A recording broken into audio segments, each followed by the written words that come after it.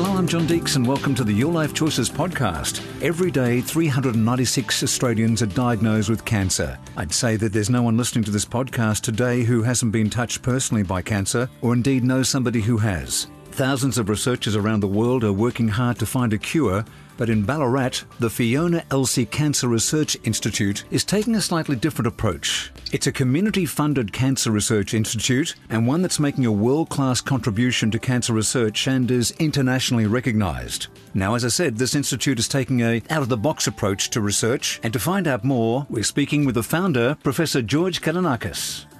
George, thank you for spending time with us. We do appreciate it. Let's start with a very basic question. What is cancer?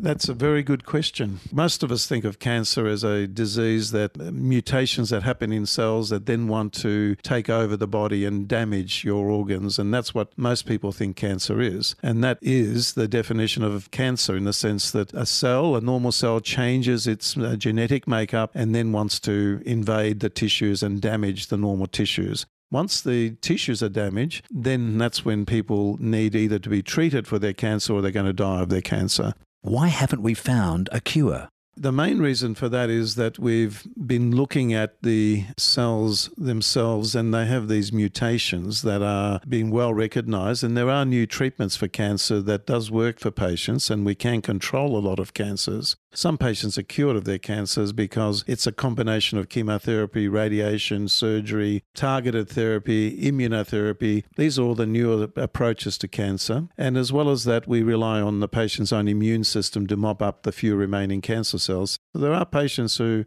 get cured of their cancer long term. However, we still haven't really worked out what is universal for all cancers that are aggressive. Before our interview, you took me for a tour through the laboratories, which is just extraordinary, and the equipment which has been donated and paid for through community funding. But this facility, the Fiona Elsey Cancer Research Institute, is taking a different tack.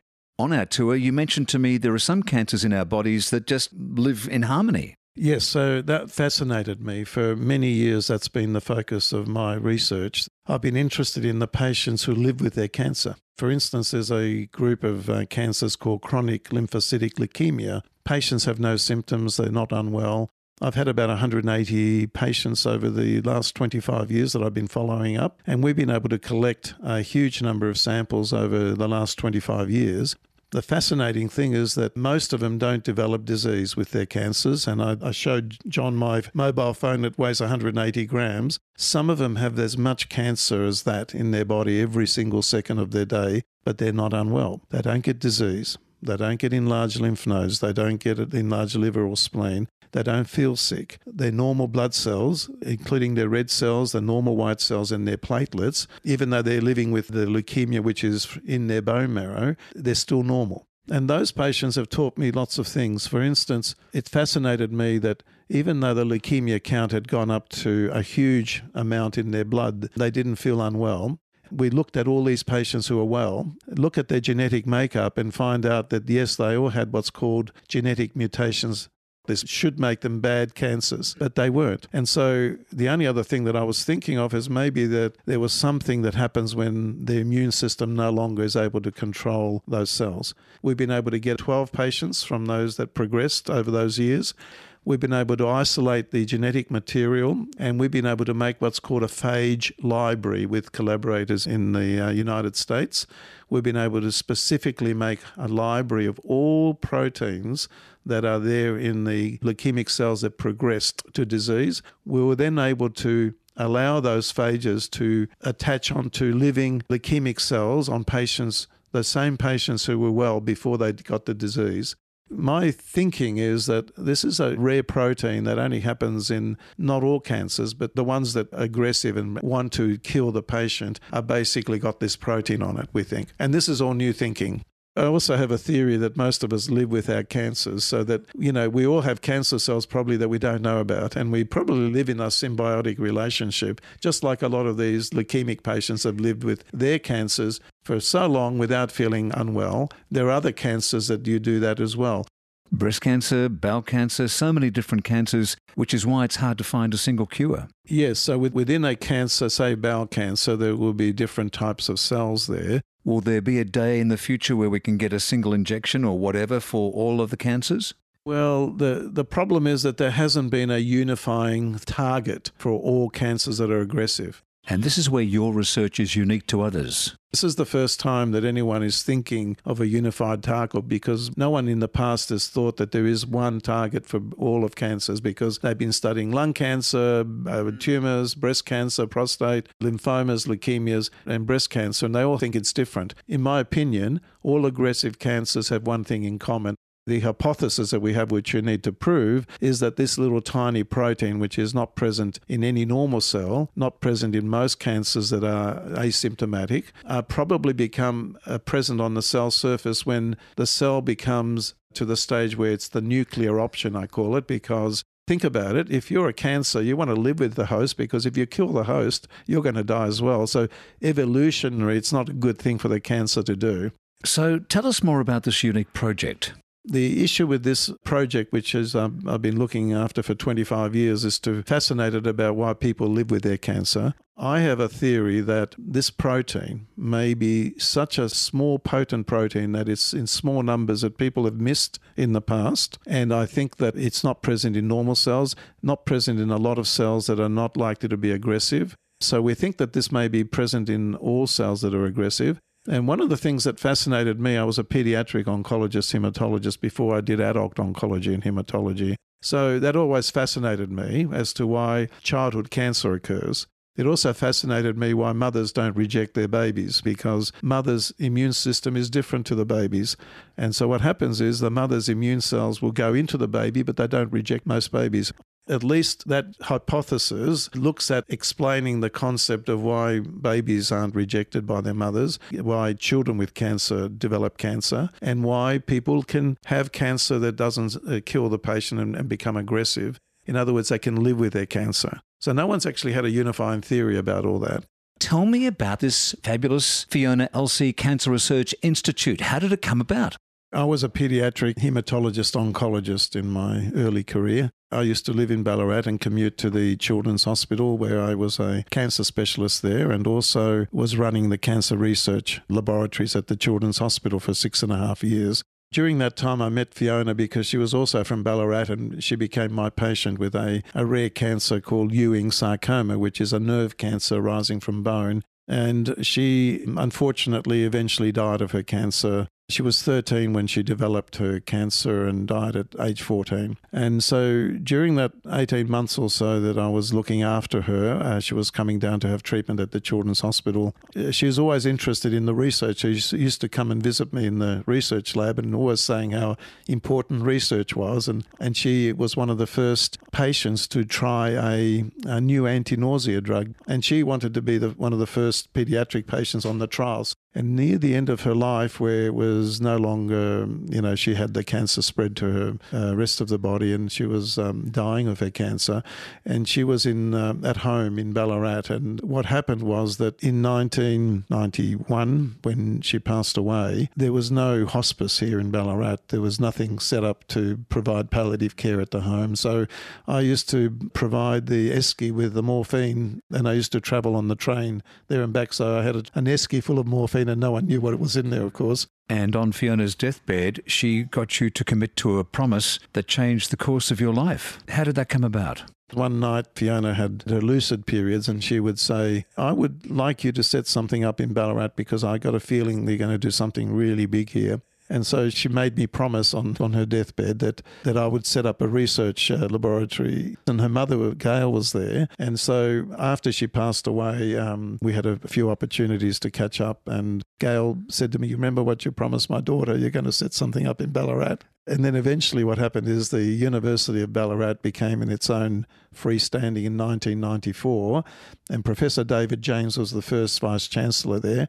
We were all going at Her Majesty's Theatre here in Ballarat at a concert, and all three of us were walking out at the same time. And Grail turned around and said, Professor James, I said, this is George Kannourakis, who looked after mine, and he wants to come up here and set up a research laboratory. And you did, in a tin shed, I believe, George. We ended up, after 2 years of fundraising through the community, we ended up with a little disused paint shed in the boiler house that we had to put floors and ceilings. And I got a part-time scientist to come with me at that time. And that's the beginning. It was February 1998 was the first little opening in the boiler house. And it's now grown to this wonderful facility, and it's all been community funded, no government, all community. Yes, various supportive groups and community support and philanthropy as well. George, do you ever see a time that there will be in inverted commas, cure for cancer? That's what we've been working on for a long, long time, and I've been a little bit hesitant to say that, but I think that there is a possibility that we may be able to cure cancers if we can find the Achilles heel of all cancers, which are aggressive. And that may not be a mutation that causes a genetic DNA mutation, but it may be a protein that occurs on the cell surface that actually evades the immune system. And that could be the key Achilles heel for cancer. And it could be brain, it could be any cancer anywhere in the body. And to me, that would be the closest we'll come to that. Because at the moment, we have specific treatments for cancers in various parts of the body. You may cure some cancers because what happens, I believe, is that your immune cells are very important at mopping up damaged cancer cells and then come along and hopefully get rid of the remaining cancer cells that exist. And that's how people are currently cured of cancer. What can we do to help ourselves? Well, it's common sense a bit. I think the common sense is obviously anything that's going to increase your risk of cancer you should reduce, and that includes smoking, drinking too much, making sure you have regular exercise, making sure you have a healthy diet, making sure you sleep well, and making sure you do things you love doing because, if you have passion for things, your immune system's happier. I have no doubt about that.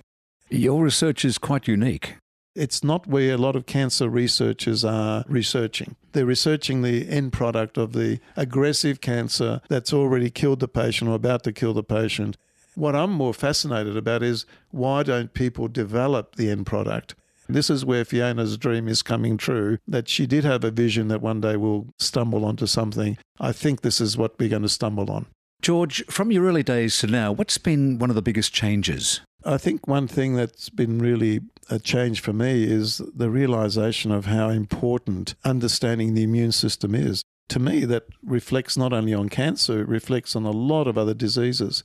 And I think that understanding the immune system has been the reason why we've been doing a lot of this research. And I've been putting all the effort into understanding more about the biology of the immune system. How does it work? How does it not work? So that, to me, is one of the key things that binds not only cancer, but a lot of other inflammatory disorders, a lot of other conditions that you may not think are related. For instance, multiple sclerosis, autoimmune disorders, a lot of those are to do with aberrations in the immune system going wrong. We even think that how important your gut bacteria and worms are even in your gut that actually control how your immune system functions. That to me has been one of the fascinating things. There's just a bit of information out of the blue that's associated Parkinson's disease with a particular type of bacteria in the bowel that is increased in a large amount for people who have progressive Parkinson's. And all of a sudden, people are thinking differently of how to attack things. And that's what fascinates me about immunology. It's the connectivity of immunology with the rest of the body's systems.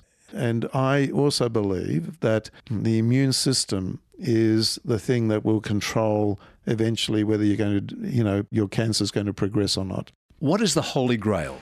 Okay, the Holy Grail of cancer treatment would be to find one unique target that is present in all aggressive cancers, irrespective of where they're coming from. The link between the immune system and those aggressive cancers. That's the Holy Grail. The Holy Grail is to find that one thing. Now, no one up to now has found that. Thank you so much for giving up your time, and I would encourage people to go to F for Freddy, E for Egg, C for Charlie, R for Roger, I for Igloo.org.au. FECRI.org.au. I will put that up on our website so you can go to it and check out the Fiona Elsey Cancer Research Institute and see the wonderful works that are happening right here in Ballarat. And I hope when next we speak you have fabulous news. Thank you, John, and we hope so too. We're on the cusp of finding something completely new, which is obviously very exciting for us. So thank you very much for coming. Well, I hope you found this visit with Professor George Kannourakis informative. As I mentioned at the start of the podcast, it may have been a bit on the technical side, but I hope you took from the interview the wonderful work done by the team at the Fiona Elsey Cancer Research Institute and their working outside the box approach to the ultimate goal to find a cure for cancer. We do encourage you to take time to visit the fecri.org.au website to learn more. And this is John Deek saying thank you for your time and support of Your Life Choices. Our mission, as always, is to inform, empower and engage.